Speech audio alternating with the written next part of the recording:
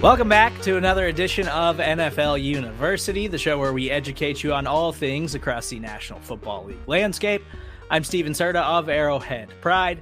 NFL University is brought to you by DraftKings. DraftKings Sportsbook is an official sports betting partner of the NFL. Download the DraftKings Sportsbook app today and use code SBNNFL for a special offer when you sign up. That's code SBNNFL only at the DraftKings Sportsbook. Had some dominating performances across Super Wildcard Weekend that we're going to dive into on today's show, and some huge matchups in the divisional round. So I'm ready for football. It's the best weekend of football of the year, in my opinion, in the divisional round when we kind of eliminate the teams that didn't belong in the playoffs. So let's get straight to it with Kyle Posey of Niners Nation and Justice Mosqueda of Acme Packing Co. KP, I think we have to start the show kind of giving the floor to Justice here and these Dallas Cowboys that me and you were talking ourselves into for weeks. And we were finally like, man, the Cowboys are so talented. Like they could make some noise in the playoffs. And they went out of their way in that football game to show you what a detriment Mike McCarthy is to them as an organization, as a team. It was just a total catastrophe of mismanagement. And Justice has been screaming that from the rooftops for weeks. So I give you the floor, Justice. We brought this on ourselves. Look, Mike McCarthy, after the 2014 NFC Championship game, should have been banned from the sport. He's a detriment to the sport. He's not one of the best, 32 head coaches in the league. I know RJ was poking at KP before the game and was like, here come the McCarthy doubters. It's time to silence them. Not so much, man. This is a guy who one time went 15-1 and lost in the divisional round after his team had won like 24 of 25 games or something. A bad coach. There's nothing else to say other than this was the guy who, when he immediately got fired, begged for the New York Jets job. And the Jets were like, you know what? I think we're going to ride with Adam Gase. And then for some reason, he spent a day with Pro Football Focus. He spent less time with Pro Football Focus than most people spend, preparing for their fantasy drafts. And he got completely rebranded. He stayed the night over at Jerry Jones's house. And now he gets to be the head coach of the Dallas Cowboys, the most valuable franchise in the NFL. They're not going to make a move. They said they're not going to fire him. But he's clearly not the answer. And when both of your coordinators might be gone, that's a tough pill to swallow, because now McCarthy already had to fire all his buddies on the defensive side of the ball after his first year. So now he's going to have to hire a third defensive coordinator in 3 years. How many times do we think he's going to get this one right? Well, he's proven that he's not going to be able to get it right, which says something. The coordinators are supposed to be the ones doing the heavy lifting, right? Like, he's supposed to be the CEO. So now you're putting the franchise back in the hands of Mike McCarthy. Like, how scary is that to think about? And Steve, I don't think we can give Justice credit for this, because remember at the very beginning of the year how this argument started, and look how we've come full circle. It's almost as your if argument was the quarterbacks. You were like the quarterbacks in the NFC East or something, and you're like, it can't be Dak because of McCarthy. And I was like, yes, it can. Dak can produce, and the team can still fail when it matters. I've seen it so many times in Green Bay. You know how many years Mike McCarthy wasted with Aaron Rodgers? This is, mind you, Mike McCarthy. You go back and no, you got to listen. If you go back and read the Mike McCarthy stuff at the end of the Packers era, where they're like, hey, all the things that, Mike McCarthy did wrong, where he's sneaking out of meetings, getting massages, sneaking up the masseuse through a fire escape so that he could get a massage in his office. One of the things that they always clowned McCarthy for was like, Mike McCarthy thought he made Joe Montana. This, mind you, Mike McCarthy didn't coach Joe Montana until he was a Kansas City Chief. Like, this is who he is, man. This is just who he is. He fired Alex Van Pelt because he got a little scared of him. Like, gosh, this guy. And it's just going to keep happening over and over again. I know you guys aren't firing him yet, but, like, okay, next year or the year after, like, disappointment is on the horizon. Yeah, so Jerry Jones said after the game, like, this can't happen with all the talent that we have on the roster. So knowing that, what are the odds that the defense is going to be better next year? Like, think about how well they played this year. Is Trayvon Diggs going to have 11 interceptions ever again? Are they going to be able to generate that many turnovers? So their pass rush, it's the turnovers. Those are going down. Yeah, those are guaranteed to go down. Regression to the mean. Dak's cap hit's about to double too, and then it's going to get 10 million more, after 2022 anyway. So, yeah, it's only going to get tougher for the Dallas Cowboys. Oh, who's that? Mike McCarthy calling into the show? No, but go ahead, Steve. I was just gonna say, yeah, it's the defense. Obviously, like they have playmakers, so maybe it can take a step forward. But there's no way they're forcing that amount of turnovers. And you also have to take a look at their offensive line and like Tyron Smith, who has had injury problems for several years now. Like he's an incredible left tackle, but at some point, like that offensive line where we've spent years now talking about it being one of the best in the NFL, like at some point that's going to expire and you have to be like, okay, well, what do we do now with this? So Tyron Smith did not play well on Sunday, and that is putting it very lightly. He got worked over by the 49ers backups. And knowing that if he's banged up right now, expecting him to get better as he gets older, as he is going to probably continue to have to fight through injuries, because injuries like this just don't go away. It feels like he's been nicked up quite a bit over the past couple of years. So it feels kind of naive to assume that that's going to be able to go away. So yeah, I think bringing up Tyron Smith and just that offensive line in general, like they have their work cut out. Yes, Dak's a superstar. CeeDee Lamb's going to get better. You're going to have to probably pay him. Eventually, you're going to have to figure out what to do, with Gallup, with Amari Cooper. Is Gallup going to be able to come back in time for you to make a playoff run? They have a lot of questions, and then that's before we even get to the other side of the ball. So good luck, Mike. Good luck. CeeDee Lamb. Almost forgot about him. Where is he all game?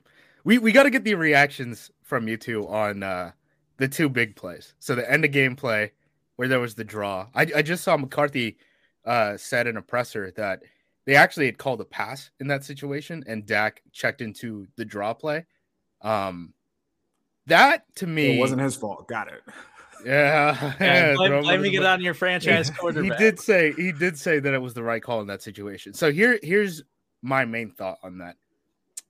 I am sure that if you are repping that in practice and there's 12 seconds on the clock and you're like practice umpire knows that that's the situation that you're calling it for, you can get up there and you can clock it in that amount of time. Of course.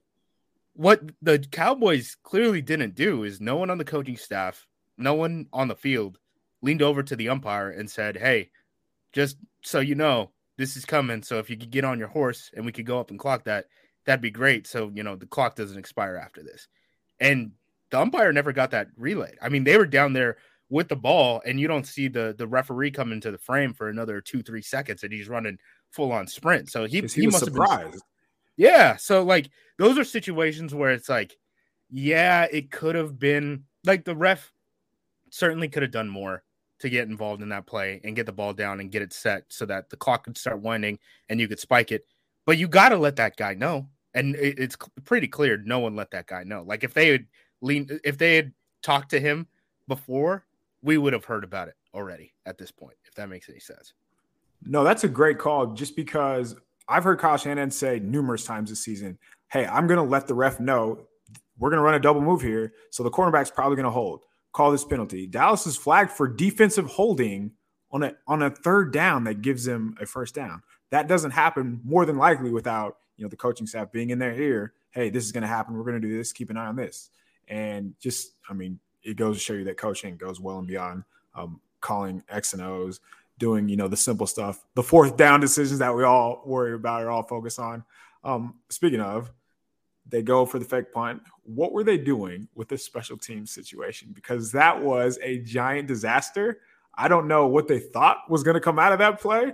I don't know what was going on. I was just staring at the play, wondering, waiting for something to happen, and nothing ended up happening. Dallas, the people running the play, looked more confused than the defense, who was already ready on the field, prepared for what was going to happen, man. What was that? Did you hear McCarthy's explanation? I listened to the post-game presser because, when I see something that weird on a football field that doesn't make sense to me, it, gets under my skin. So I'm like, I got to figure this thing out. Did you hear what his explanation was? No. Okay. They have a 2-play call come in. So they were going to run the hurry up no matter what. So for whatever reason, so you look at the play, let's just talk about that fake punt in the beginning anyway. So they're about at midfield. It's like 4th and 5. It's defense stay. So they have their base defense in. Josh Norman is the gunner who actually, allows, or the vice guy who actually allows the reception to happen and the first down conversion to happen. Basically, Norman is just full-blown turn, doesn't have any vision on the punter at all, just kind of like is going through the motions. And that's probably something that they saw in film, which is totally fine to call the fake punt in that situation. If the guy isn't giving you an honest look and you can take something, go and take it. The problem was they had a 2-call, they called it a turbo call. You get back onto the line. I guess they were going to run some sort of like McAfee type of play is the only thing that I can think of, with the punter running, laps in the backfield. Here's the problem. San Francisco got a substitute and they weren't stuck in that defense stay call because one of the Dallas Cowboys players had celebrated and come off of the sideline. So then they counted that as a substitution change. So San Francisco was able to get their nickel defense onto the field. And Dallas is like, so this isn't like the play. This isn't the look, right? Like, this isn't the look that we wanted. Practice against this, coach. Yeah, this isn't the look that we wanted our punter and our offensive line that averages 246 pounds out there because we got tight ends and linebackers and the long snapper. And if you look at the play, the San Francisco 49ers aren't even like getting set because their long snapper is 3 yards away from the ball trying to talk to the sideline like, hey, man, this isn't the look. And if I touch this ball, there's nothing that we can do because you can't substitute out. You can't sub out the long snapper. So he's just standing there, like looking at the sideline, standing away from the ball. San Francisco's like, smart, you're not going to snap it. Yeah, he's the only person who made a heady play on that entire situation. And everyone else is like looking at the sideline, like, what are we doing? The punter's running laps. Just a terrible call. And it all happened because a guy celebrated and came off of the sideline. Like, what a mess. I just love that they practice this situation.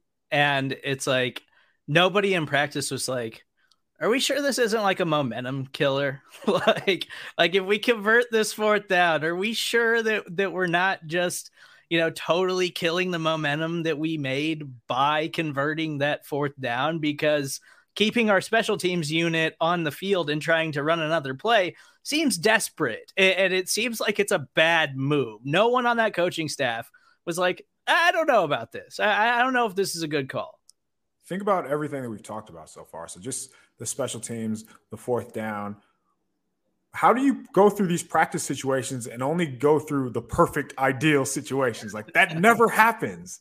It's just it doesn't make any sense to do that. There has to be some type of counter to where, all right, guys, here's what's going to happen if things don't go perfect.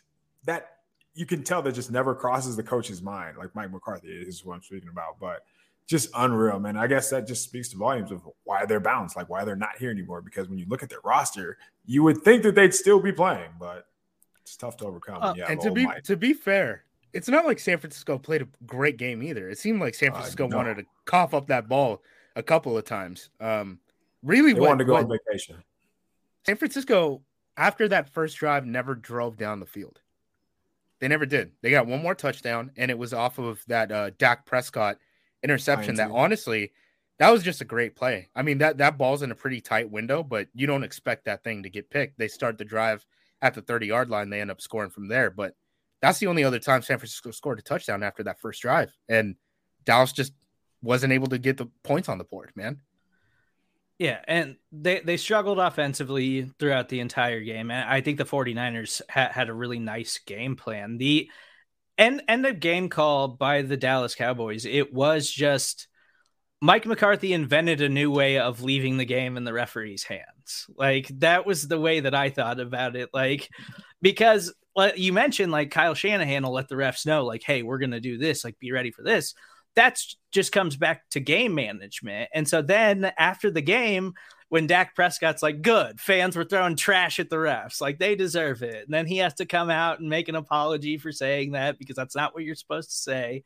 Like, they went out of their way to leave the hands in the games of the referee. You're asking a 50-year-old to hurry up and get the ball placed and run downfield with your world-class athletes. Like, that doesn't make any sense. And it was just a horrible play call that should have never happened.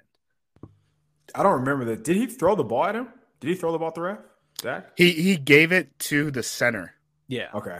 He gave it to the center, and then there was that whole situation where, the ref is trying to run between the center and the guard. They're already set, and then he gets the ball, he bobbles it. I mean, that stuff happens. That's what people always talk about. Like, that whole operation with the umpire is what people always talked about with Chip Kelly coming into the NFL, and how you can't go hurry up in the same way that you can in college, because so much of it depends, on that umpire and him spotting the ball, and he controls the tempo to a certain extent. And for sure, that's just how this game is, man. And you know that was a McCarthy issue, because the only coach who talks to the referees really is the head coach. I mean, that's kind of his job.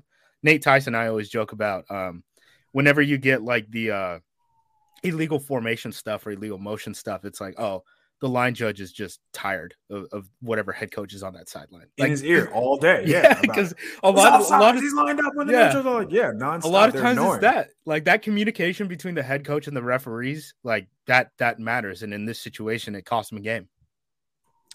So for the 49ers, it felt like they came into this game knowing exactly what they wanted to do against this Dallas defense. And I thought Kyle Shanahan had a really good game plan offensively. Now, Jimmy G did the Jimmy G stuff, where made some nice plays and then had some plays like that interception later on in the game where you were like, Jimmy, what are you doing here? But overall, I think as far as the 49ers go, defensively, obviously have to be thrilled with how they played.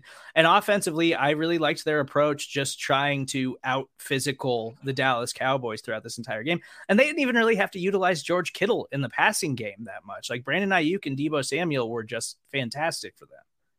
So 4 games now with Kyle Shanahan in the playoffs, 49ers, they're averaging 195 yards rushing. And they are doing it essentially off of like 3 or 4 different plays. They're just mauling people, and it's pretty impressive, man. But eventually your quarterback is going to have to make a play, and that hasn't happened yet for them in the playoffs. So it's going to be difficult to do that, to play like they did, like in the totality of the game. So you're going to remember Deebo's big run, which was 1 play on a short field. You're going to remember the opening drive where it's like, whoa, is how it's going to be all game? And you're going to ignore the miss to Brandon Ayuk on a 3rd down. You're going to ignore another miss where he throws into triple coverage and he's lucky that the ball is tipped. You're going to ignore the interception where he's rolling to his right, so the throwing side, and he misses the wide receiver 5 yards away from him and throws it 15 yards. How is that possible? But it's nothing new, and I think that's the thing. So it's going to be really difficult to overcome all of the mistakes that they make. And that's before we even get into their special teams, which was probably the worst unit on the team, like comfortably. And at some point, the defense isn't going to be able to be like Monstars, like Space Jam Monstars up front for 4 quarters. That's essentially what they've been the last month or so. So, I mean, this is where, if Aaron Rodgers plays like Aaron Rodgers, this is where that's why I think the line is 6, and that's why it's going to be, I don't know, it's going to be tough for them based on what I've seen from them in the last couple of weeks. Because even if you go back to the Rams, yes, the end of the game was very good. The first half still counts. Like, there's a reason that they're able to, there's a reason that they have to constantly dig themselves out of the hole. And a big reason why is because of Jimmy. Hey, man, punters are completing passes against Josh Norman. You got Aaron Rodgers, Devontae Adams. Your defensive front is a little banged up between, Warner with the ankle and Bosa with the concussion. The Packers are finally going to get their starting 5 taking the first snap of the game. It's going to be the first time they've ever taken a snap together as a unit. I'm feeling it. Jimmy G in sub-zero temperatures at night when he has like no experience in the cold. I think the Niners have gone like 3-2 on the road since October. 2 of them were overtime wins, and the other win was a game against the Jags, before this game. So feeling good. Good. He has a new shoulder injury too, and that's the thing. So always after a game where, he throws an interception, there's a new injury that pops up. And this time, so Jimmy was supposedly driven into the ground, the 2nd quarter sack. And that's why he was sailing those passes in the second half, or that's what we were told. The reason he's sailing those passes, because in no way does that happen when he's healthy. But anyway, so you have a guy who's dealing with a thumb already on his throwing hand, and now his throwing shoulder. So who knows how effective it's going to be. Well, at least Trey Lance is running the Aaron Rodgers on the scout team. I saw that. So As He's long aggressive as and letting it rip, baby. Look, as long as he's running scout team, they can't be running package plays for him. So I'm happy to hear that. Love it. Sure. Yeah, I don't feel as strong for the San Francisco 49ers this week against Aaron Rodgers and all the players that they're probably going to have back in this football game. But is Jair going to play? Yeah, he's been practicing, right? Yeah, Jair is going to play. Za'Darius and Whitney Mercilus are the question marks. It sounds like Randall Cobb's going to be back. He's probably going to be activated tomorrow. But yeah, Whitney Mercilus and Za'Darius are the big question marks. And honestly, I've been saying all year, like, if you can get one of those pass rushers back, that's the biggest difference, because the Packers right now have two legit NFL outside linebackers. And then the other guys, like Tipa Galea is playing outside linebacker for him. He's legit listed at 229 by like the team website. And those guys are getting like 15 snaps a game, and you could basically do whatever you want to the Packers defense once you gas, Rashawn Gary and Preston Smith and Tipa and Jonathan Garvin have to come off the bench. You can, basically do whatever you want. So if they can replace those reps with a Za'Darius who's even just playing like third downs to keep guys fresh, or a Whitney Mercilus who's doing the same thing, that is a world of difference. Like, I think that's way more important than Jair coming back into the lineup, or even Bakhtiari coming back into the lineup. Interesting. Yeah, we'll see how that goes this weekend for the Green Bay Packers as they take on the San Francisco 49ers. I want to dive into this Chiefs and Steelers game. The Chiefs, I think, put a nail in the coffin of Ben Roethlisberger's career.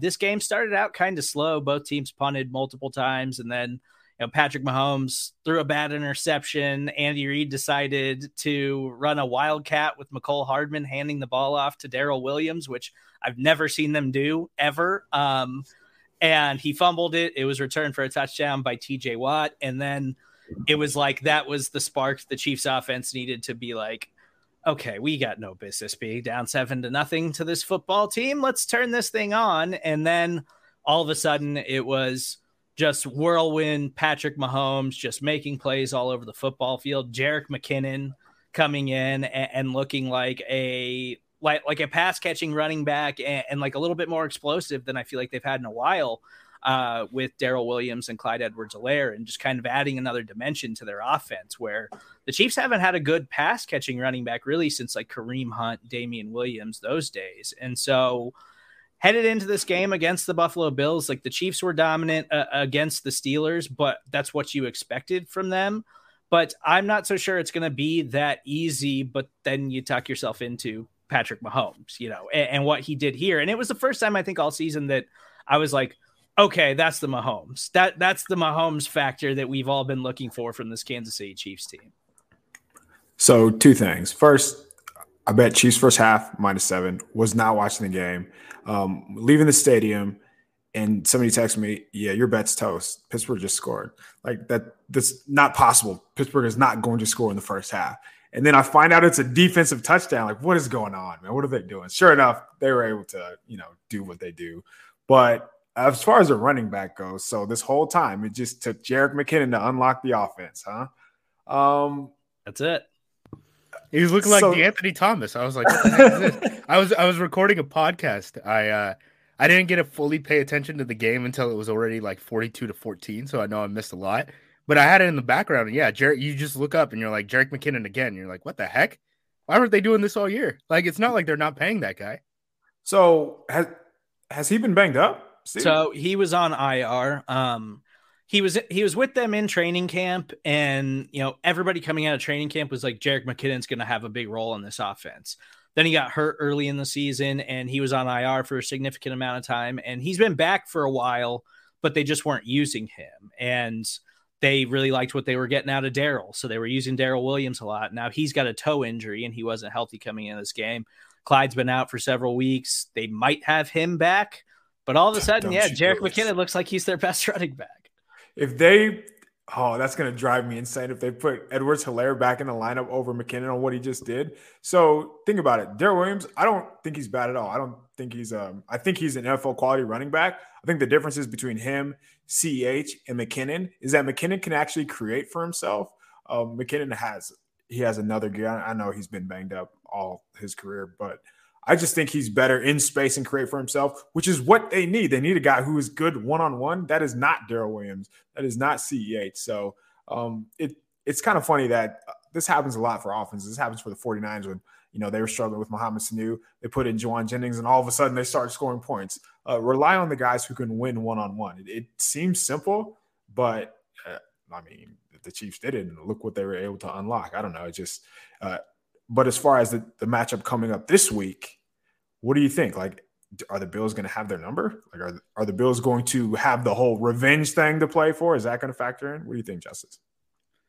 I don't think so. I mean, the Bills won. I lost a ton of money on that game, and somehow I bet on the Bills.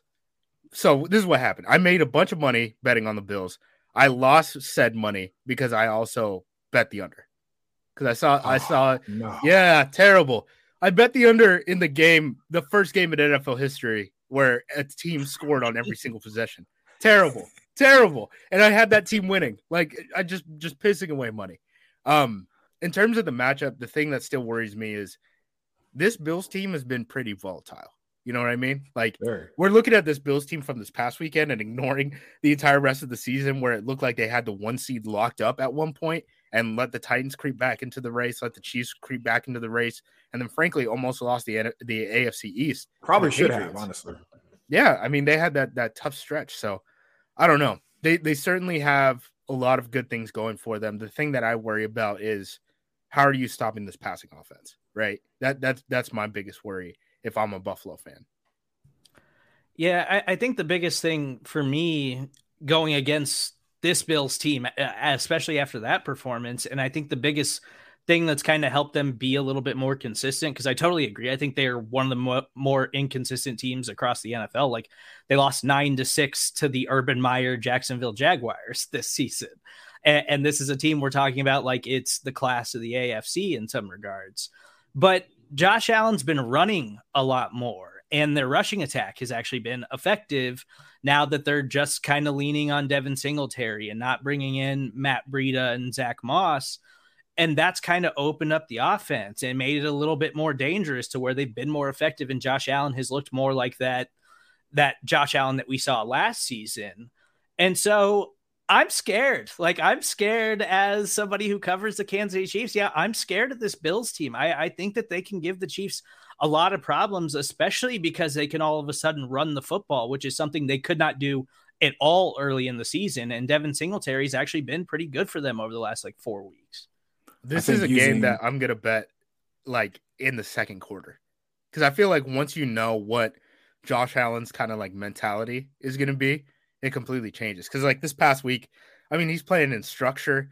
You know, he's throwing darts downfield. You forget that guy is like the guy who like laterals like frequently in playoff games, right?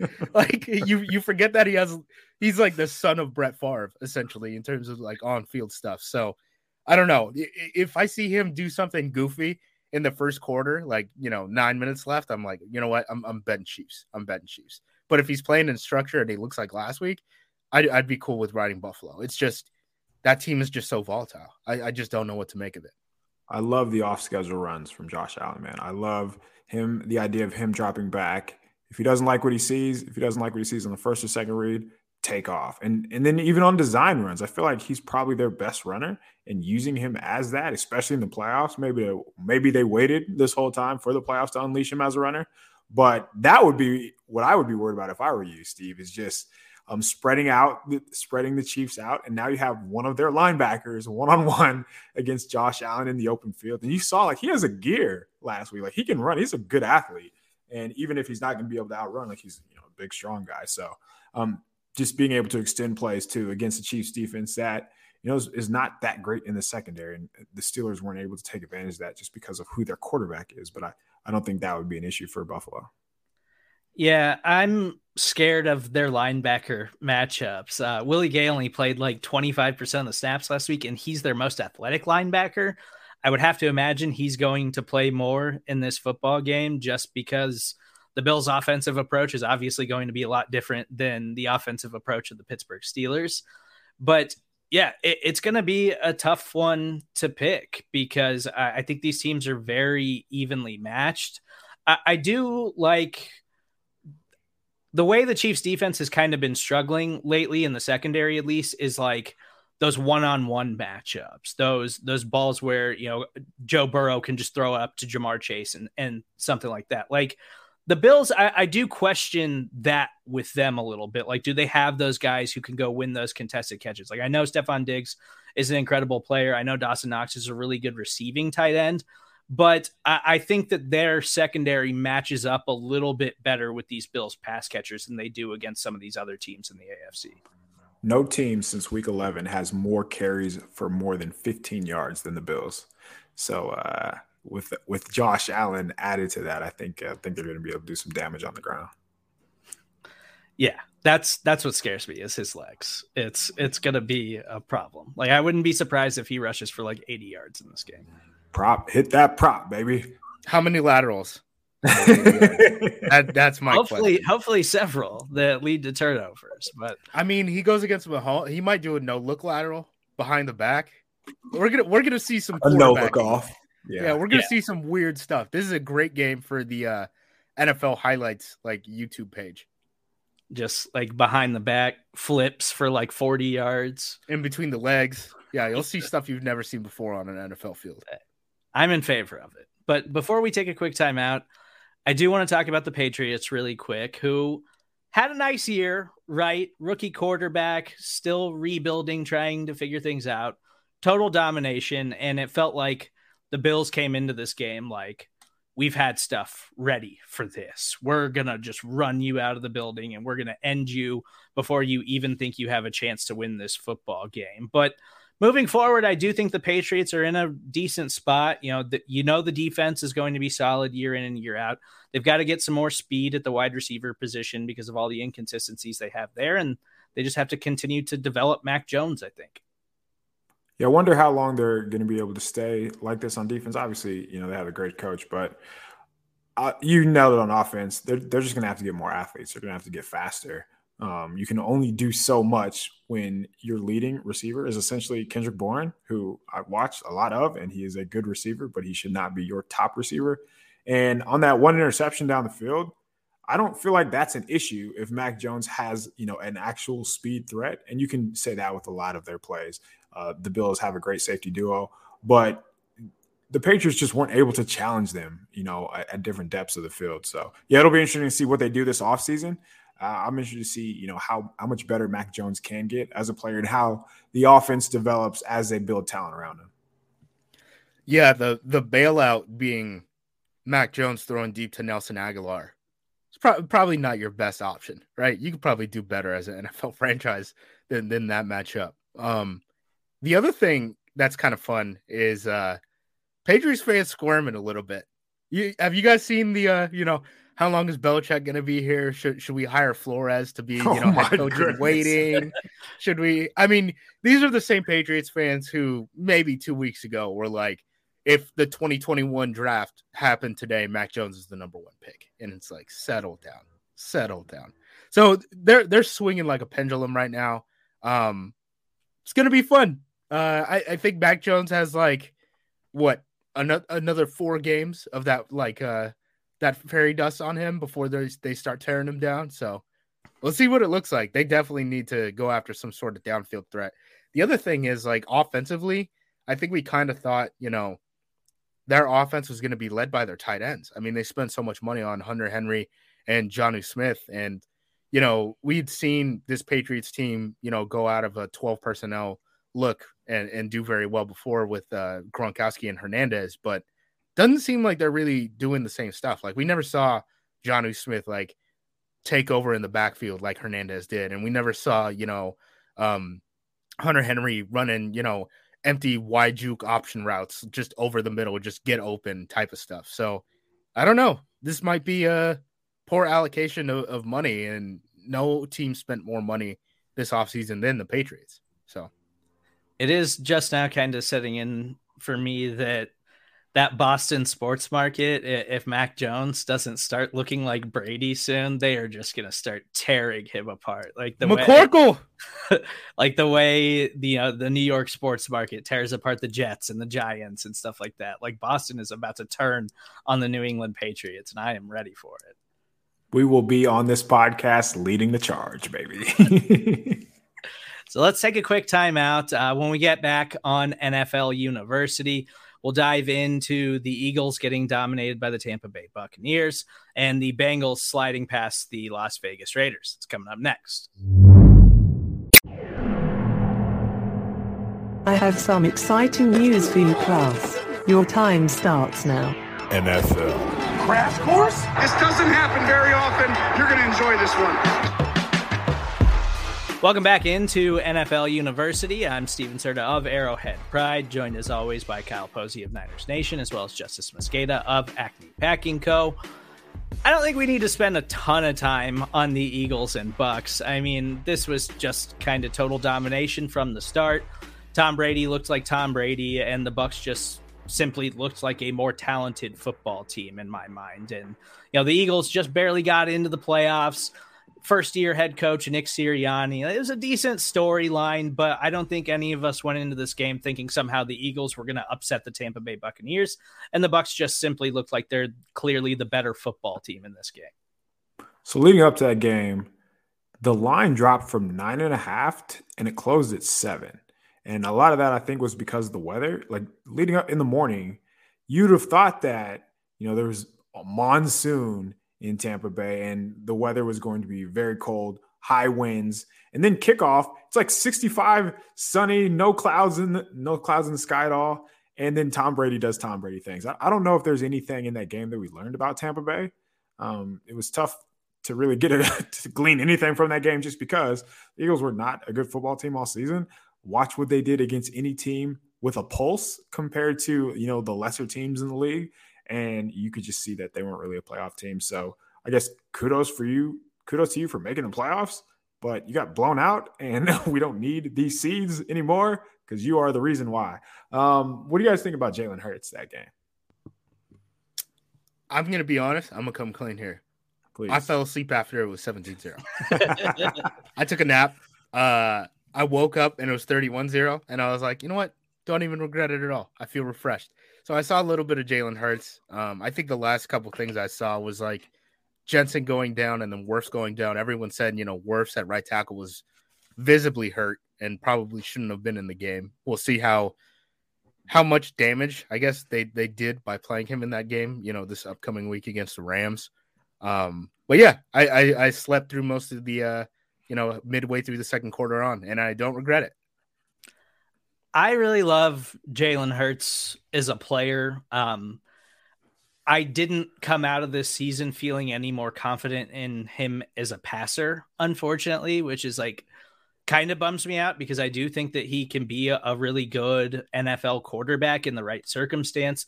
I just think that he's one of those quarterbacks who needs everything to be right around him. He needs the perfect situation to really be able to thrive in the NFL, and the Eagles aren't a horrible situation right now. I think they definitely need better wide receivers. Devontae Smith, I think, is going to be a stud, but Jalen Reagor, Quez Watkins, just aren't really getting the job done for him in the passing game. And they locked up Goddard long-term, and he looked good once they traded Ertz. So I'm fine with the Eagles moving forward with Jalen Hurts. I think he's done enough to say that, he deserves an opportunity, and let's keep trying to build this thing around him.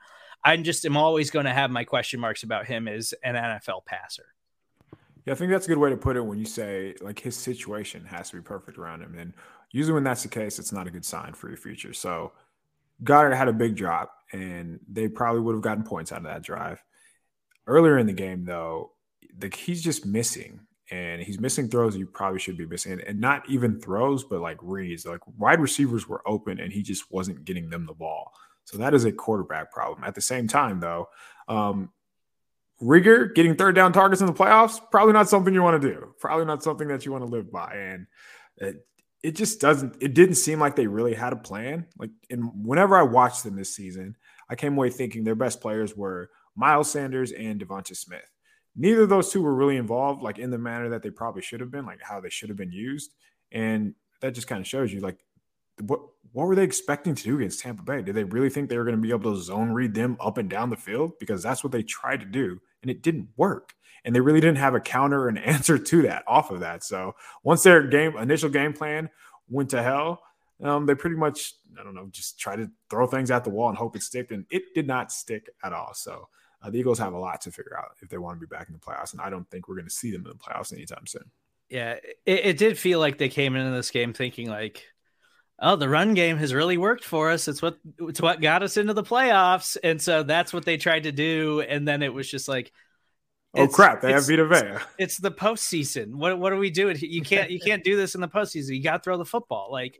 And so, yeah, until they figure out how they can throw the football and compete with some of these teams, it's just not moving in the right direction. But we'll see how they do in the NFL. I want to talk about one thing here with Jonathan Gannon, who's getting, head coaching interviews all across the league as the defensive coordinator for the Eagles. This is a guy who basically had worked as a quality control guy. He got into the league because he was at Louisville with Bobby Petrino. He moved up with the Falcons, ended up being a scout for a while, was a quality control guy and assistant DBs coach until 2017. So he's only been a full on-field coach since 2018 with the Colts as a DBs coach, and then joined the Eagles as a defensive coordinator this past year. He's 39 years old. I get he's young, but this Eagles defense was the most bland defense, I think, in the league in terms of scheme. And this is coming from a guy who talks about how the Las Vegas Raiders got to stop running cover 3 every play. Very weird that he's the guy getting these looks. And I know Eagles fans will say hey, their safeties were so bad that they couldn't really do anything. But okay, I'm not saying fire the guy. I'm saying, why is he getting head coaching jobs? And it's always guys from the Northeast or Ohio. And you look at it and it's yep, he's from Cleveland. It's it feels like Joe Judge, when Joe Judge came out of nowhere and was just all of a sudden a head coach. I was like he's gotten a lot of interview requests. Eric Bieniemy's out here with 1 and he's got 5. It doesn't make any sense. I don't get it. And being a head coach is very different than being a DC or an assistant coach. I understand that, but someone just needs to explain to me what the Jonathan Gannon thing is. Because you look at his resume, I'm not seeing it. Played the Cowboys earlier this season, gave up 41. Played the Chiefs, gave up 42. And I feel like that game, the Chiefs probably could have scored 60. Do you remember that game, Steve? They could have scored a lot more than 42 in that game. I want to say they started slow, if I'm remembering that. Yeah, they weren't taking it seriously at all. And I think the Eagles actually had an early lead, and then the Chiefs were just okay, we're not playing with this anymore. So if you just go down their list of games against just teams who, again, have a pulse. Last week when they played the Cowboys, I know they didn't have their players, but you don't give up 51 points and then deserve to get a head coaching opportunity a couple weeks later. But yeah, when you watch the Eagles, the last thing you think of is, wow, this DC should level up to a head coach. Just goes. They never beat a playoff team this year. Yeah, and it wasn't close either. Their best win is probably the Saints. Saints or Broncos? Did not have – no, it was the Saints because they almost made the playoffs, or I feel like they came closer than the Broncos. But think about that Saints team. They had 17 players out. That was the Ian Book game, and that's the only reason they won. And even then, it was still a struggle. So they beat the Saints team, and it wasn't even the Jameis Saints or the Taysom Saints. That's what I was saying. I was it might be Denver. The best quarterback you beat is Teddy Bridgewater. Woof. So, yeah, I don't know. Yeah, that's pretty brutal. Let's dive into the Cincinnati Bengals as they move past the Las Vegas Raiders. The Raiders had a chance at the end of this one, but poor clock management, bad play calling led to a Derek Carr game-ending interception on 4th and goal. The storyline was really the referee sequence where there was clearly a whistle before they ended the play, and then it winds up being a touchdown, and then the NFL kind of comes out afterwards and just lies about it, and instead of acknowledging that they screwed up, they just put out a misleading statement. I think the Bengals were going to win this game anyway, so I don't think it really affected the play all that much, but of course there's circumstance there for you to really question it. I just think the Bengals were the better team, and I was actually really impressed with the Bengals defense in this football game.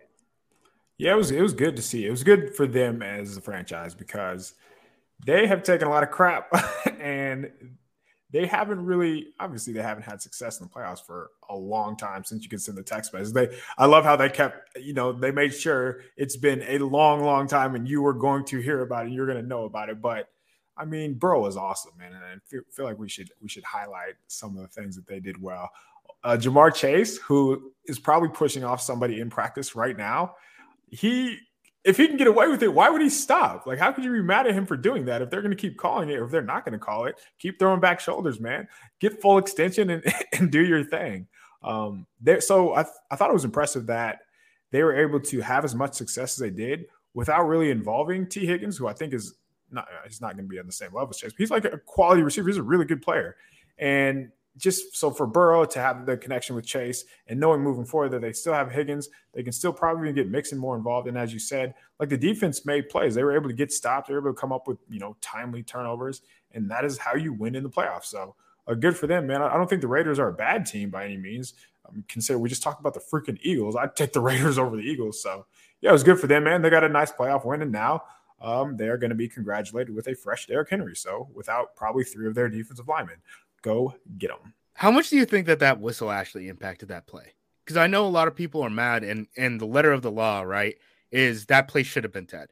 But if they don't blow that whistle, which is the referee's fault in the first place, and they make the decision, hey, we're not going to let a referee mess up on something that's can't be reviewed, decide this game. We're just going to let it go.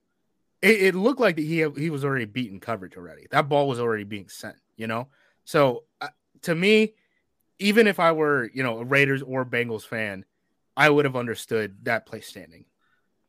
Yeah. So I didn't go ahead, Steve.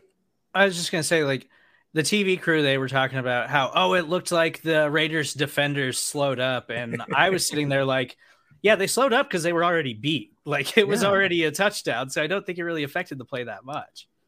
I thought watching live that Burrow might have been out of bounds, and obviously the replay showed otherwise. But once the whistle was blown, the defender was like 2 yards away from the guy who caught the ball for a touchdown. So I didn't think that it was it had any impact at all. Of course, if you're on the wrong side of things, like you're going to want, the whistle. As soon as you hear the whistle, the play's dead. Like it's a wrap. It's over. And we stop it and we replay it down or do whatever it is. But of course, that didn't happen. But still, I don't feel like that had anything to do with the outcome of the play. Like they were going to score a touchdown on that play. Should also be noted, Raiders already canned Mike Mayock as the general manager, which I think should have been assumed. When the moment Gruden was out, when he quote unquote resigned, it should have been known Mayock's not the guy. Like he was kind of hired to be a slappy, you know what I mean? Yeah. Like he was hired to be subservient to John Gruden. Yes, so their head coaching requests have been interesting. Have you guys seen who they got? They interviewed Bisaccia, and then they interviewed Gerard Mayo, and that's it. So you got the Rooney Rule guy in, and you got the assistant or the interim guy in. That if a team is really going after, whale hunting John Gruden or Jim Harbaugh, my bad, I got him confused. If a team is whale hunting Jim Harbaugh, that's kind of how you do it, right? Because you can't flirt with the college coach. You have to sign the college coach, and you have to, cross your T's and dot your I's before it's done. So getting the interim in and then getting through, the interview for the Rooney Rule to be compliant with that kind of feels like they're actually going to do this thing and try to go after Jim Harbaugh, right? Wow, that's a really good point. So why is the process so slow in bringing Harbaugh in? Like, what are they waiting on? Well, I think they were waiting on losing.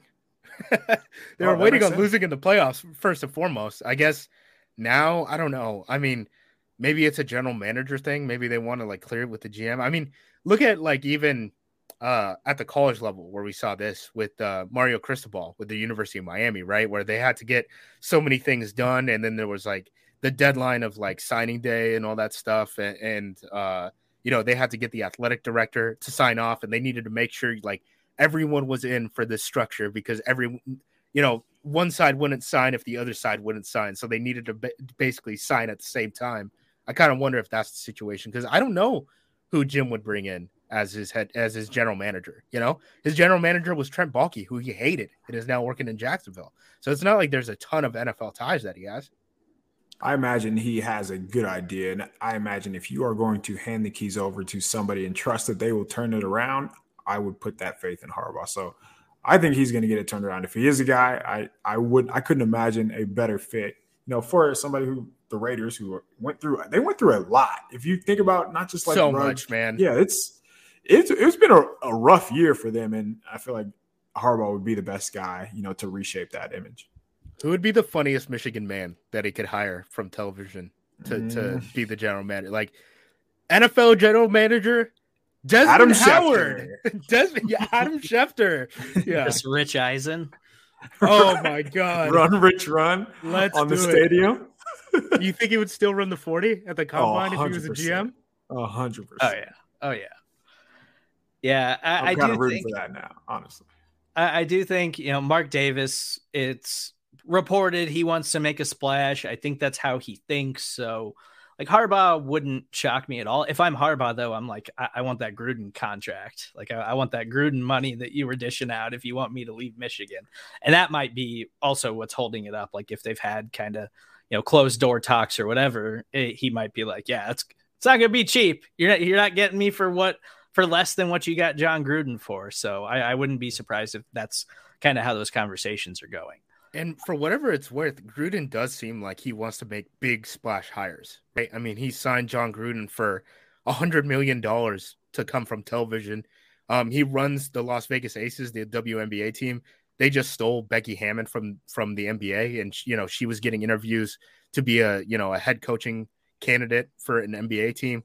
So it does seem like this is kind of like what he does. I would be pretty surprised if the two interviews he placed in, which are, Gerard Mayo, who's a positional coach, and then Rich Bisaccia, who was, the interim coach, actually landed. Like those two, after hiring Becky Hammond and John Gruden, one of them, like they stand out. You know what I mean? Like in terms of being big splash hires, like I would think that he would go after a sitting NFL coach before he hires, a positional coach. Our final game from Super Wildcard Weekend was the Los Angeles Rams totally dominating the Arizona Cardinals. And the Rams, I thought, were really impressive from start to finish. Like, they dominated this thing from the first snap of the game, basically. But how the hell does Cam Akers look this explosive, like this fast after tearing an Achilles? Like, Cam Akers looks like he's ready for 20 carries a game. There's no way that what he's doing is real right now. It doesn't make any sense. He looks like he never suffered an injury. That it's not like this just happened or it happened a year and a half ago. It happened like 6 months ago, man. And you would have no idea. He looks so much faster than Sony Michel. It's amazing. But I think you just got to give a hat tip to the Rams, man. They look like the team that we probably thought they should look like, I think is the easiest way to put it.